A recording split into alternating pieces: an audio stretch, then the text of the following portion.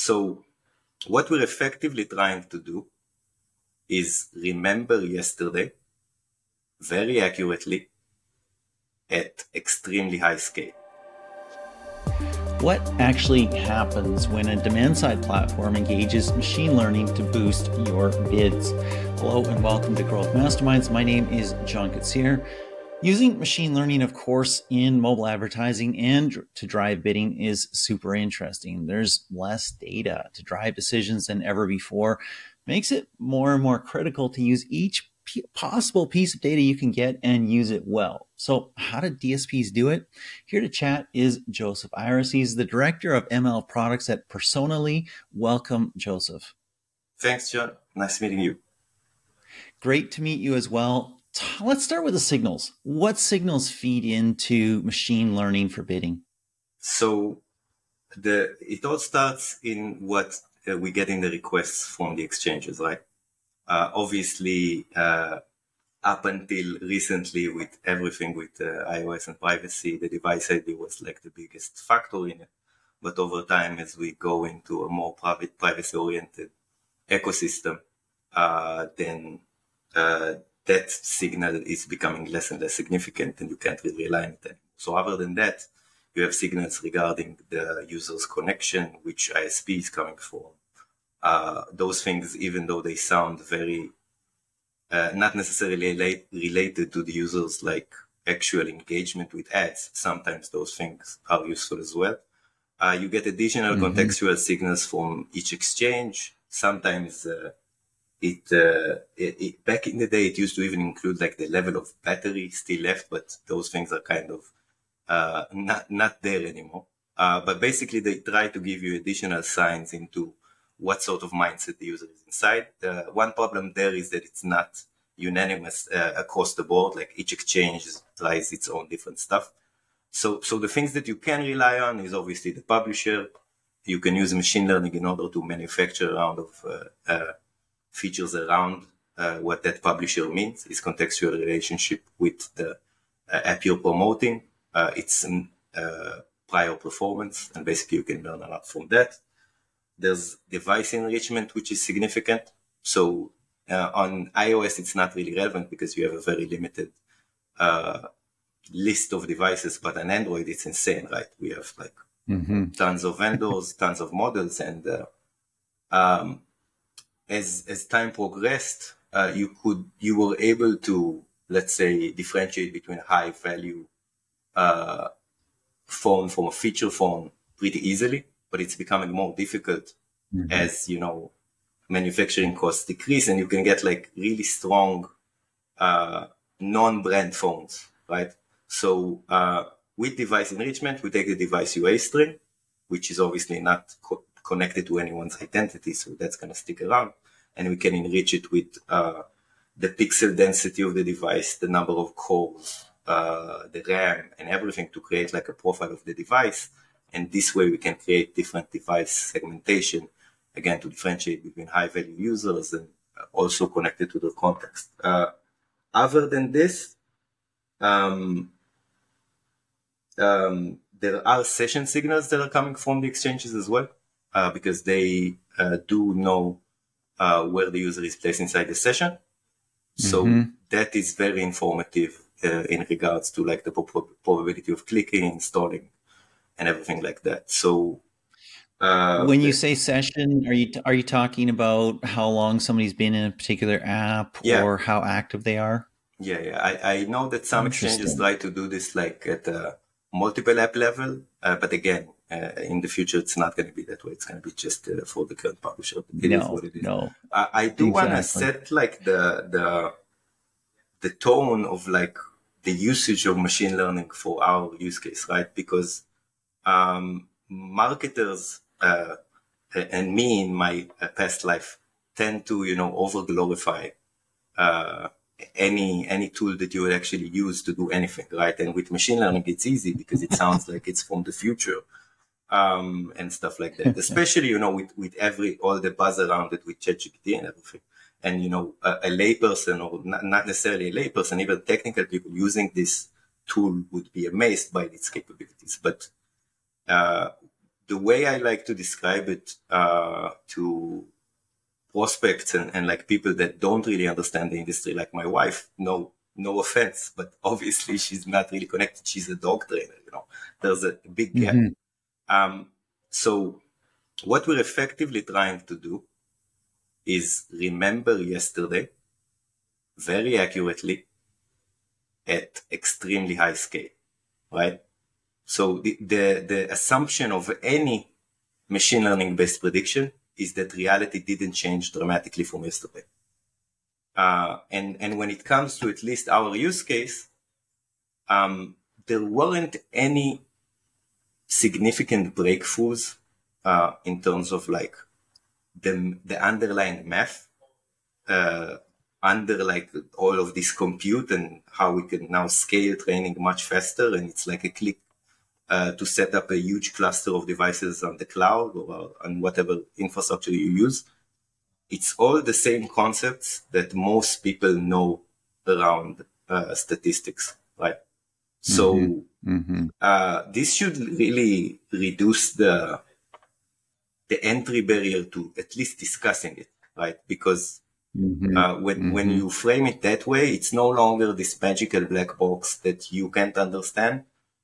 It's basically a tool trying to remember yesterday, right? That's like much more approachable, and that's the reality.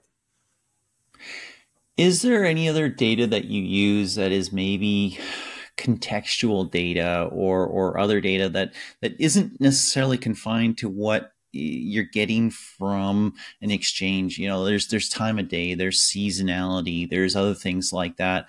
There's also, and you mentioned this, your assumption is that today is pretty much like yesterday. Well, if today is a Super Bowl, today is not like yesterday, right? So are you feeding in things like that? Yeah, so you need to factor in really dramatic events that change stuff. You have features for that. You enrich your data with like, is today a holiday or is today like a dramatic event in some market? And that way it could expect it. But the reality of being able to adapt to those things quickly is by training incrementally instead of retraining your data like every day or every hour, is to basically stream your learning. And we operate in that way. So if reality is starting to change, like imagine like the beginning of COVID, stuff changed, right? Yes. So as long as your pipeline is adaptable and it understands that like the latest current trends are more important, and that is always done with like weights that you apply to the more recent samples, then you're pretty much fine.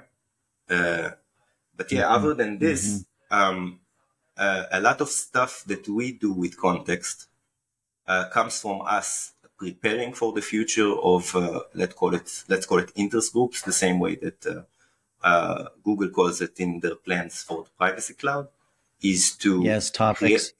Create cohorts based on their engagement with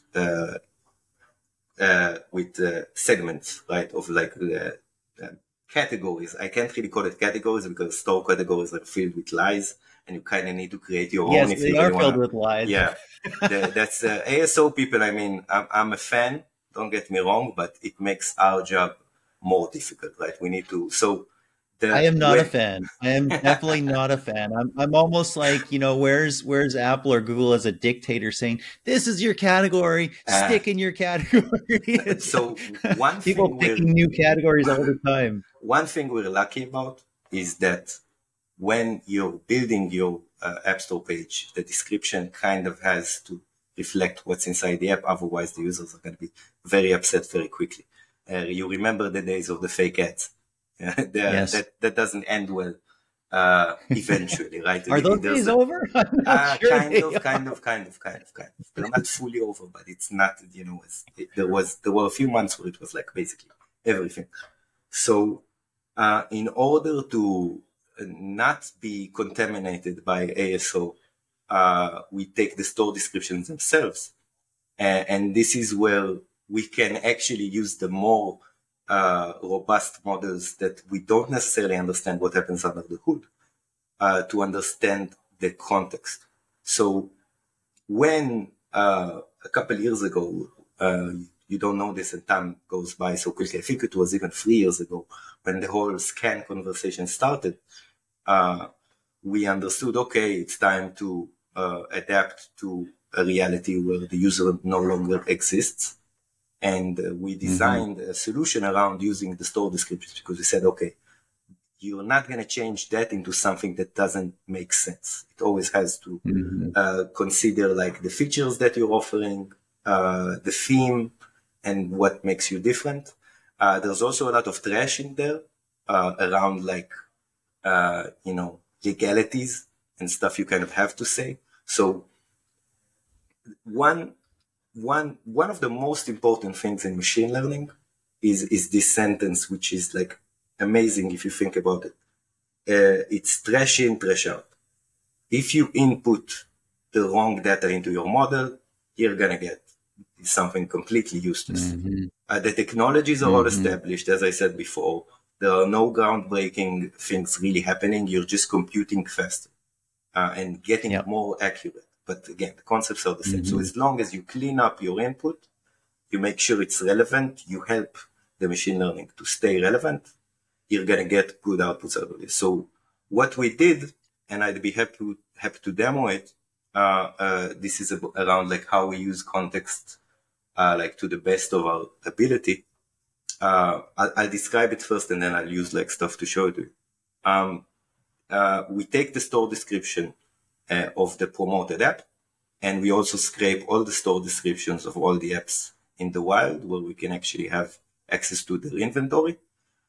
We then create a vector representation. We embed it into something mathematical that we can use that represents its context.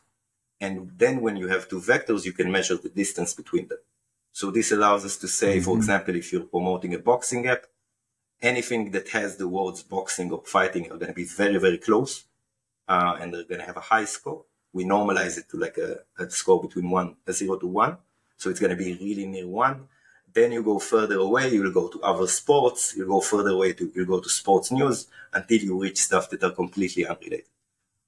So when we designed it this way, we thought about not wanting to tag stuff ourselves, because that sounds like a nightmare to maintain. A lot of companies do that, not just in our industry. Like tagging is like a huge, it's becoming an industry. Tagging and annotation, I think that's like how you would call like this whole field. We don't want to do that stuff. We're too lazy, I guess. We want something that's like automatic.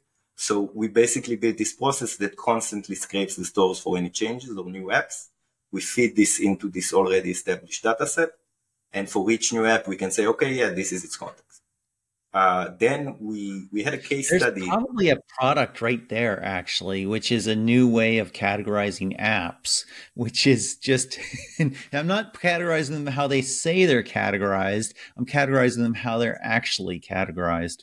Yeah. There's definitely room to add insights into the industry there. We didn't go that far. It's basically a proprietary tool for us. So yeah, I can show you. Let me find the button to do that stuff. This is accessible for our website. Just Google context distance calculator with the top score, because apparently people don't use that. So yeah, inside the app description, you have keywords.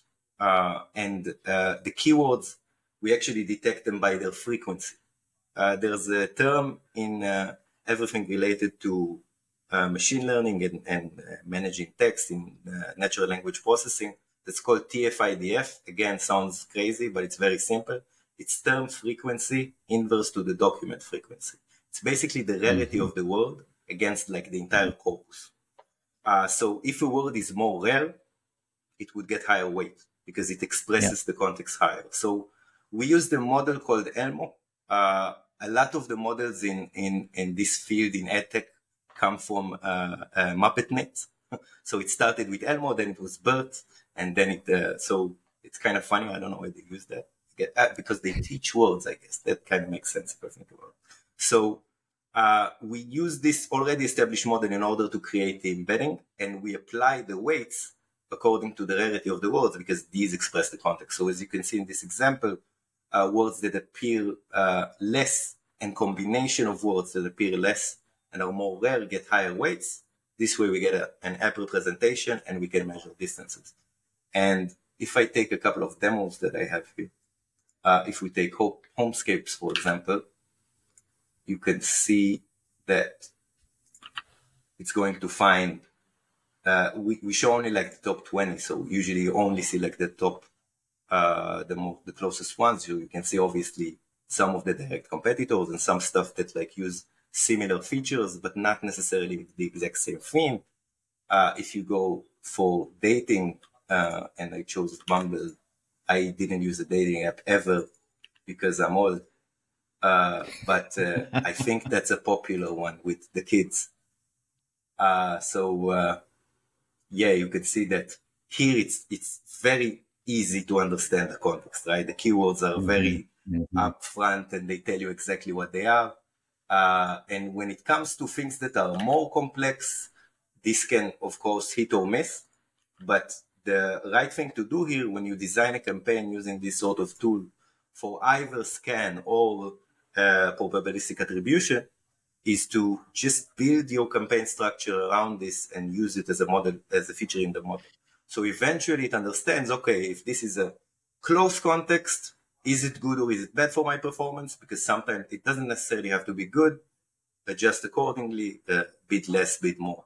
But yeah, this was our way of making it like future proof and not needing to keep doing it manually.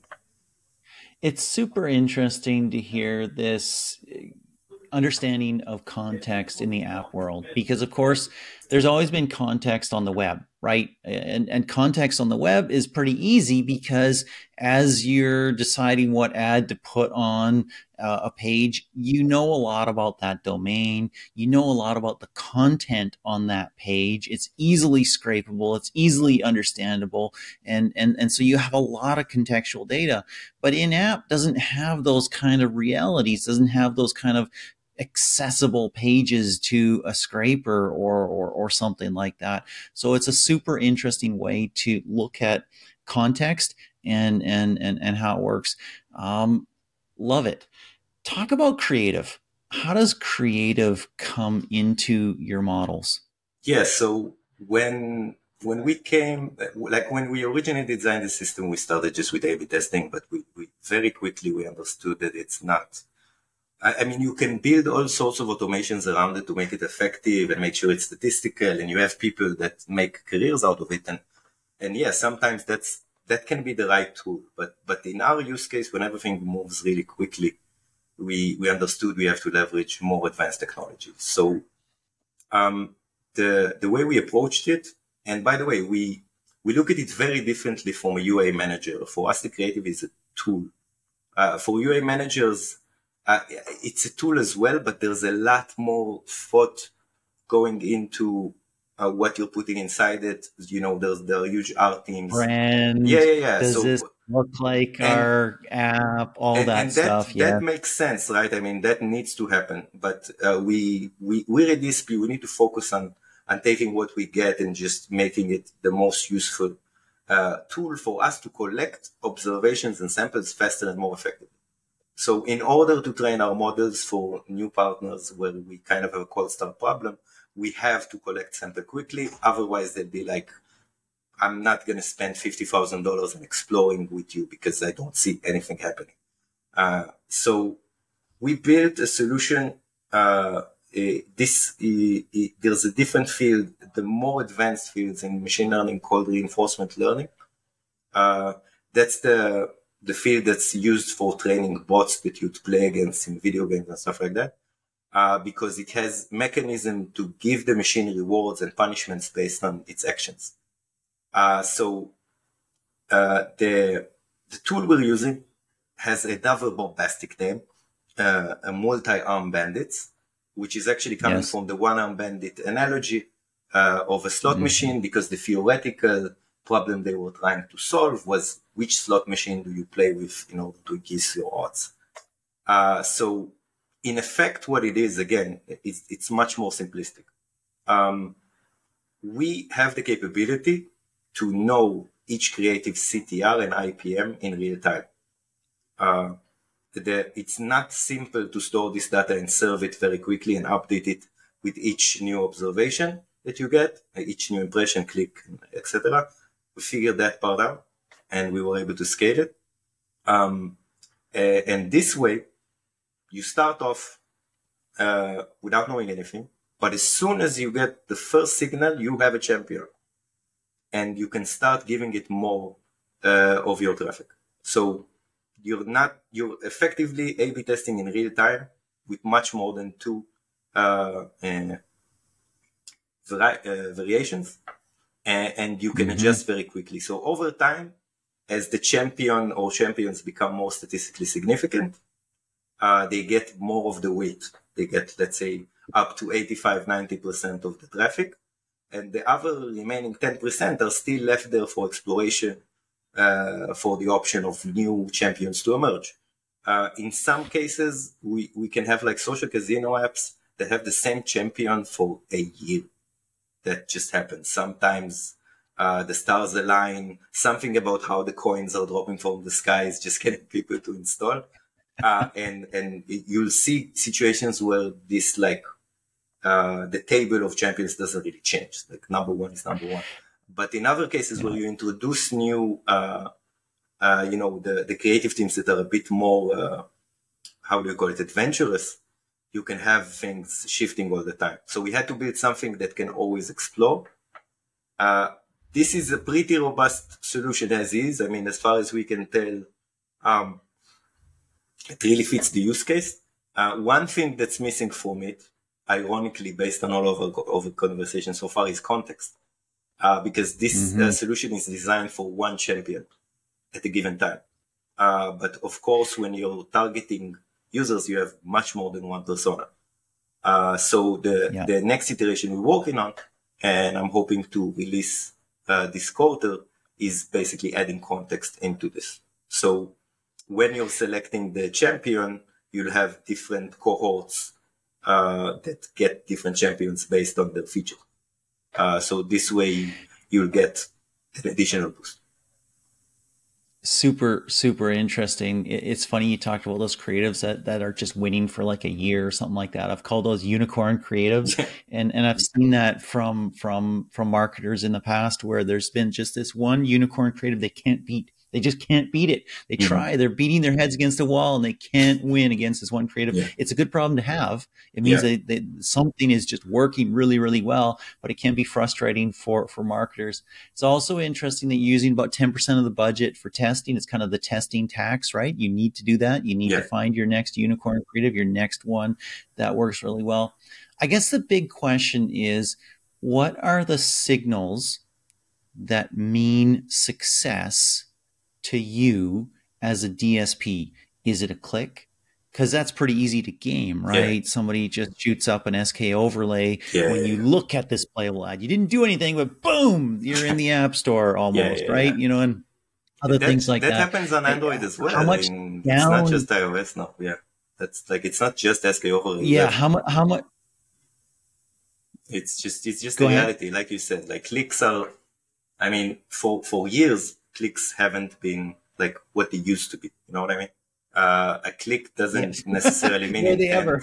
I know what you mean. I mean, at some period in time, they probably were. But when we came into this field, this was like after like 6-7 years of edtech experience already. But building this programmatic tool at this crazy scale, when you're processing 3 million queries a second, and you still have room to grow, teaches you things quickly. Like reality hits you hard very quickly. Life comes at you fast, as you say. So very quickly, we assumed, okay, let's assume we got rid of all the BS in edtech, right?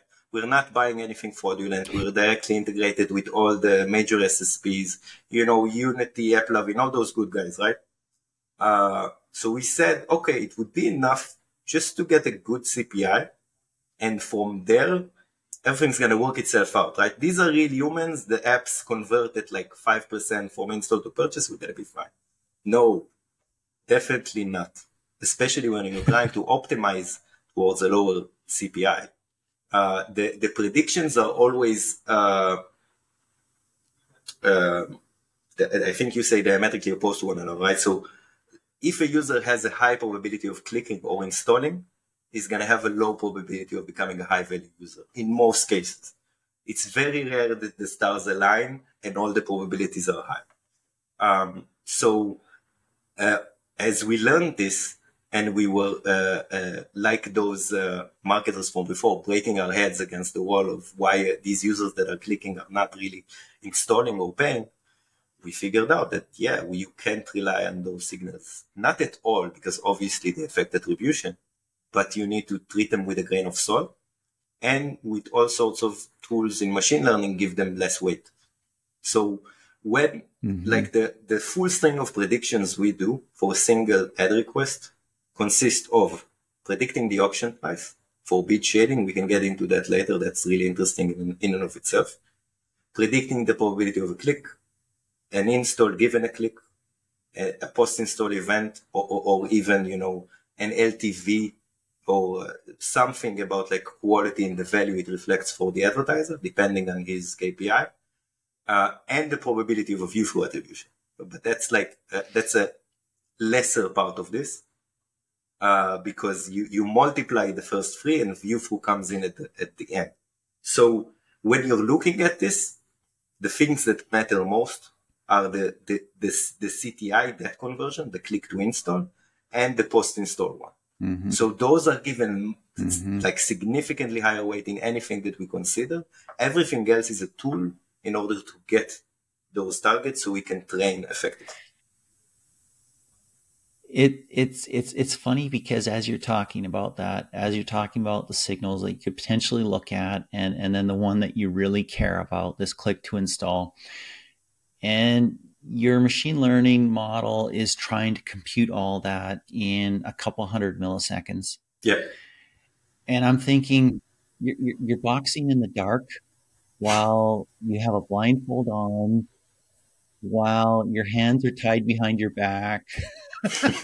How many other hurdles can I put in your way, right? While you're standing on a ladder over a 1,000-meter fall, because you don't know anything about that person who's viewing that ad or potentially viewing that ad, because of course we're in the era of privacy on SKAdNetwork. You just don't know. You have to go on this context. And that's soon going to be the case, largely the case on Android as well, as Privacy Sandbox comes in there. Are you using any SKAdNetwork data? Does that impact anything that you're doing in real time in those couple hundred milliseconds? So right now, it's still limited, obviously, because there's not a lot of advertisers that are like... Is that a no? No, it's not a no at all, because obviously we have to prepare for the future. We still live in a different reality, but we have to prepare for tomorrow or a rainy day, however you want to call it. The same concept of weighting it works in the same way now. So because those signals are not specific at all, even with scan 4, like the lowest level, it's very different from anything deterministic or probabilistic, where you can still tie it to a transaction. So you have to treat it with a grain of salt and build your like scheme around it. And that's what we do. Yeah. So, interesting. So, with this new structure of scan 4, where you do get more detailed information. So again, we weight the signal according to how much it's, they say coarse, and what's the other word? So you have, fine. So the refined, so those get higher weights. Coarse ones get still some reward, but they're not as close to the significant ones. And we can use it. It's just, so this shift towards less signal for us was scary at first. But when you saw the dynamic of the market changing so rapidly, so what happened when this whole like ATT came into play? All the budgets went to Android, right? And the prices on iOS plummeted. That means that even if you can't classify the same way you can before, as long as you can still classify, you can play the game. So and the funny thing was, the smart money stayed on iOS. The smart money stayed on Yeah, iOS because just because you couldn't measure success didn't mean you yeah. didn't have It success. was just So very if you scary. A, had some faith, or B, had alternate means of measurement, as in maybe triple M, media mix modeling, or other things like that, or C, figured out SKAdNetwork really, really quickly because you can make it performant if you know how to do it and if you have the right tools to do it. You had a huge advantage for a couple months there, maybe even existing to a certain extent till today, because Mhm. there's still marketers that have stayed away from it, still haven't figured out SKAdNetwork. Then you had a big advantage. But it's hard for me to understand how scan data can make it into your machine learning models, because not only is it aggregate and therefore not tied to a specific device or anything like that, it's also delayed. Yeah. And the delays in Scan 4 are significant. We're talking easily 35 days So in some cases. with EDEC and machine learning, you kind of have to get ready for delayed feedback and what's called sensor data out of the box, because that's the way attribution works. So when you have a click attribution window open for 7 days and you want to train so frequently, so you have to have tools built in, assuming that the impressions you're getting now can turn into installs later. So Mm-hmm. just adjusting Mm-hmm. to that is not so difficult. Adjusting to the reality that you can't connect an install to an impression obviously is much harder. But as long as you map Mm-hmm. what you're buying to the lowest degree you can, based on how you get the data back from Apple. When it was 100 IDs, we had a case study with Tilting Point where we were actually able to leverage that and get better performance on Nice. than normal iOS traffic at the time. But then it was mostly because it was the savvy users not getting ads, right? Not just everyone, because they knew how to opt out behind like 8 screens inside the settings on iOS. So, so you factor it in this way. You use weights in order to give higher uh, importance to where you actually know, the publisher app or the ad set and like the deeper levels, and hope for the Mm-hmm. best. Just kidding. But you still need to, design the Hope. campaigns in a way where you'll still, get enough signal to keep this going. But again, the prices always What? adjust to your capability, to our capability, and any performance-based buyer that actually has machine learning capabilities, because we set the tone, right? Performance buyers are the only ones that are able to Mm-hmm. with crazy high CPMs on UA. Retargeting is a different story. But on UA, we're the Yeah. only companies that can say, okay, this impression hides 100 IPM under it somehow, right? So Mm-hmm. you asked before about like the decrease. So I can give you some numbers actually about like what the impact was. So let's say, Yeah, and so mhm, there's context because this was before we started yeah, recording. Yeah, I've been wondering for some time on, where are we in terms of ad efficiency on iOS specifically, and we'll talk about Android in a year or two or yeah, something like that. But if our level with IDFA pre-ATT was one, yeah. right? Let's say that was our efficiency was one. What is our efficiency now with Scan 3 and maybe thinking about Scan 4? Is our efficiency 0.5? Is it 0.3? Is it 0.7? Is it a range depending on how well we understand Scan and how to advertise in this reality? Throw it over to you. So obviously there are a lot of factors that go into it. One being like the prominence of the promoted app. The more popular it is, the easier it is to actually work with Scan. But generally speaking, I can give you an example that I know the numbers of because I looked at a lot. Casual games, of course, are a big part of our mix when we like with our UA partners. So the when we look at like our ability to classify and discriminate and bid higher and lower based on like the predicted IPM or the post-install event probability, the IPM range we would see for casual games, usually from the lowest probability to the highest, would be between, basically no installs, zero IPM, to around 20. This was pre-ATT. And this is, the reality in Android to some degree. Post-ATT, it decreased from 0 to 5. So if you look at like sheer numbers, that's like 25% efficiency versus what we had before. But prices decreased by even more than that. Again, this kind of balances it out and proves there's an opportunity for smarter buying, like you said before. So interesting. So you think about the broader impacts of that, right? There's obviously the specific impacts in terms of ad tech, in terms of publishers and advertisers. Okay, we're 25% as efficient, but our costs drop more. So in the end, we don't really care about that. What are the bigger environmental impacts? That ads are cheaper. You're going to see more ads, right? Ads are less effective. Are you going to see worse ads? We don't have time to get into all that right now, but that's absolutely fascinating and something I'll probably dive into in a blog post or something like that. We have to bring this to an end. This has been super interesting. It's been super informative. I absolutely love the things that you've been talking about. We have to bring this to an end. I want to end here. What signals are most predictive? Is it context in terms of the app description, app listing? Is it something else? What signals do you find are most predictive? So in reality, most of them by themselves are not meaningless, but are not enough to get you what you need. Right? Almost meaningless. So the classic example, like one of the first tasks you would run as a machine learning practitioner would be to predict the price of a house, right? That's like the classic use case. And the features for that are like the number of rooms and, how many stairs there are in the house, is there a basement, stuff like that. And you create an equation that says, based on each of these different things, what's the price going to be, based on prior knowledge. The reality eventually comes from all of these interactions between these features. So at face value, let's say if a user is just at the start of a session, that means nothing.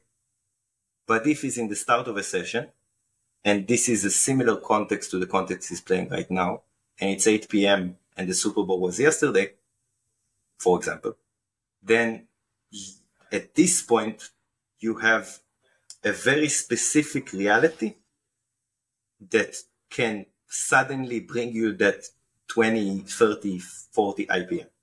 So it's never a single feature by itself. It's always a combination of a few things. They usually come around the session. The session is very strong as long as you know how to use it, because users' attention spans are short.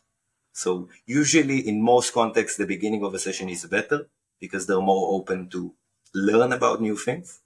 But it has to come in conjunction with the context they're in, their overall context, or like the context of the cohort, and still taking into account things that sound like they're meaningless, like the ISP, as I said before. But again, when you combine it with all of these and you have enough information, they can get you to this very specific case where, like, again, the stars align. I use that sentence a lot, but you kind of need that when you're designing. So essentially what you're saying is that machine learning and finding the right ad for the right person at the right time is basically astrology, because the stars have to align.